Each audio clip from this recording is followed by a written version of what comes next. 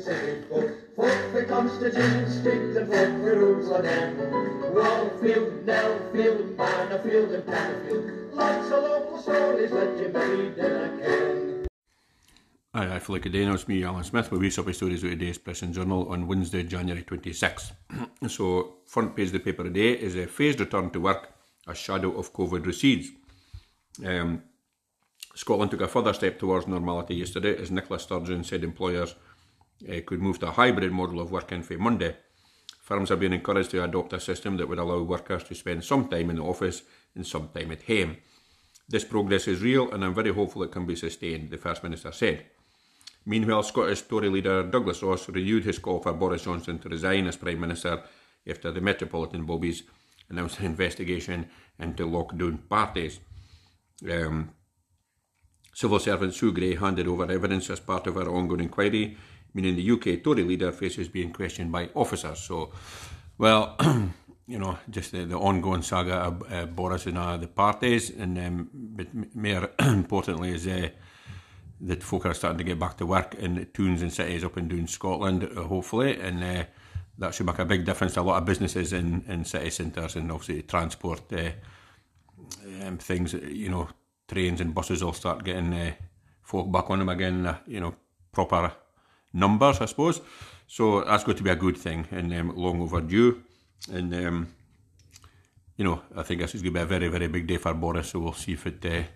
the report says, and for the Bobbies have to say, it's a good job there's no other crimes in the whole of the UK, but the Bobbies have time to speak to the Prime Minister about this kind of shenanigans, so we'll see if it happens. Now, here's a man who got a bit of a baguette for the delivery charges when he was trying to buy a thing for his mother-in-law. So, £200 million for delivery flags unfair cost is the headline. So, a North man was left aghast after being quoted more than £200 million for a delivery to Inverness. Jim Oliver was doing a good deed for his mother-in-law who wanted a hand chainsaw from onbuy.com. But after she was quoted almost £2,000 for delivery, Mr. Oliver tried to find a more reasonable fee.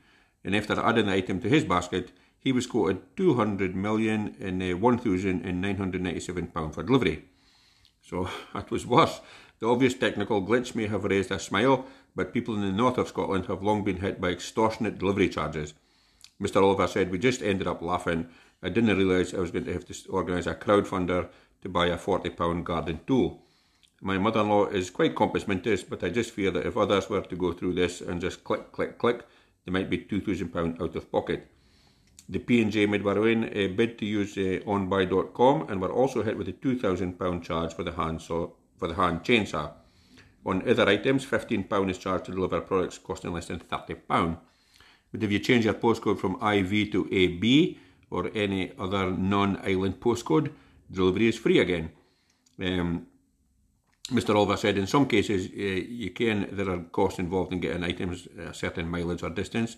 You understand that, but it seems to be common in every item regardless of size. So that has been an ongoing complaint for folk up north, and again, sometimes it happens even in this postcodes here at you know, in the cradle of civilization around about Aberdeenshire, that we still get hit with massive charges for deliveries. But well, you know, there is other folk that didn't charge so much, so we just have to vote with our feet and buy things for other folk that didn't charge a flipping earth. They deliver things up here because we're in the back of beyond completely.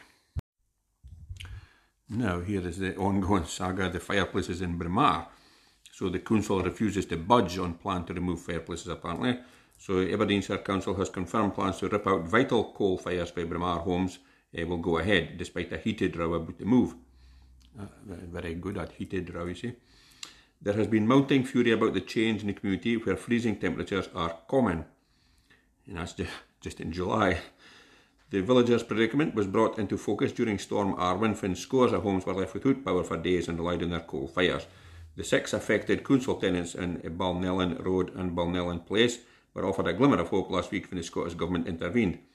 A Holyrood spokesman said the council does not have to rip out the fireplaces to meet national eco targets for social housing. So somebody with a bit of sense says this 6 houses up in Braemar isn't going to make a huge difference. But the local authority refuses to budge, Head of Housing and Building Standards Rob Simpson yesterday ruled out even keeping the fires as a backup. He said the new heating system is highly effective, but an open fireplace will hinder its ability to store heat and operate efficiently. Many of the existing systems have been in place for 30 years or longer, and what we have tried to explain is that if those ageing systems fail beyond repair, we will have no choice but to replace them in the future. So, well, obviously some of the residents are still up in arms about it and they're very happy, and you can understand why. And I think, folk, it's Bides up in Braemar is kind of a unique place. It is very wintry. You get a lot of snow, a lot of frost, and honest to goodness, I didn't see if it 6 folk in coal fires is going to make a huge difference to the rest of the world. But anyway, Council Ken's best apparently. Now here's Inverness hotel developers want to be part of the city. So developers of a multi-million-pound Inverness hotel say they are committed to working alongside local traders as they look ahead to opening doors later this year. Contractors Acrio are working around the clock to finish work on the 175-bed hotel on Glebe Street. Very Bruins bed. Anyway, the 4-star hotel, masterminded by Dutch developer Vastint Hospitality, has transformed the derelict grounds of the city's former swimming pool. Doors to the AC Hotel Inverness, located on the banks of the Ness, are now due to open in the second half of the year. The venture is expected to create about 40 full-time jobs, with about a dozen more in other departments. As construction works gain pace, project manager Gerben de Witt says the firm is keen to work with local traders to bolster tourism in the Highland capital. Looks like an absolutely fantastic place, a great location, and I'm sure it'll do very, very well in Inverness, because Inverness is an ideal place for like a long weekend or just a few days if you get a chance to get away. And good luck to them. There is a fair helica hotels up in Inverness already, but at the height of the season, I think there's always room for a puckle more. And if this adds to the the tourism rush up to the Highlands, then it's going to be a good thing. So good luck to them, I say. Now, here's just half of adults have seen a dentist in the last 2 years, apparently. So just half of all adults have seen an NHS dentist in the last 2 years, the latest statistics show. With the coronavirus pandemic having seen a drop in appointments, new data from Public Health Scotland showed that as of September 30th last year, only 50.2% of adults had seen an NHS dentist in the preceding 24 months. In 2021, dentists saw 2,215,478 patients, a drop of more than 3 million from the 2019 figure. Figures for last year showed that 462,000 children and 1.75 million adults were seen by an NHS dentist. So, luckily I have managed to see my dentist, but it took ages and ages to get an appointment. And he was explaining, when we was in, that the reason for that is only half the dentists are working in our practice anyway, because they have to, once they've used a room, they have to go into another room to see the next patient, whilst the original room is cleaned out and made COVID free basically for the next person. So they're going back and forth between rooms. So far it could be 2 dentists working, there's only 1 dentist working, so stands to reason they're only getting to see half the folk. But hopefully, if things are easing up a bit new, there'll be a big rush back to get everybody's nasha sorted out. Now, just finish up with sport is my want, and back page of the paper today is away game wars go on as boss demands better. Well, not only the boss, but the fans and Arsenal out for better, because another 1-0 loss to St Mirren. It just continues the poor away form for Aberdeen.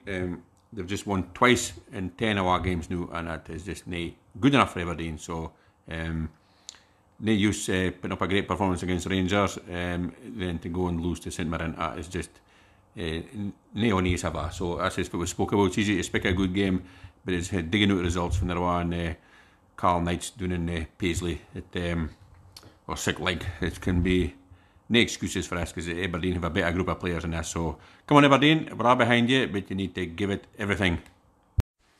Now that's me done for today. Now just a wee puckle stories out today's P&J on 26th January. So I hope everybody's recovering for their huggy sneeps and tatties and their drama too, to wash everything down.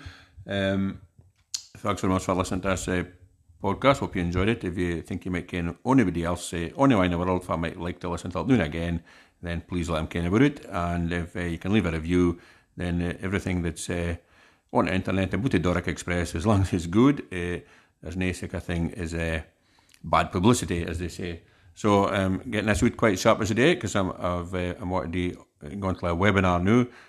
Thinking of setting up a thing where I can sell oat cakes, because if I say it myself, I'm quite a dab hand at making oat cakes, and start selling them around about Kintor in the surrounding areas if we can. So I've got my first business gateway webinar today, and the name to look out for in the future is Snockery Jocks bakery stuff. So and there's going to be a wee bit in the back saying if a name pitch you off, then you're not the kind of customer we're looking for. And I hope I'm not too much of a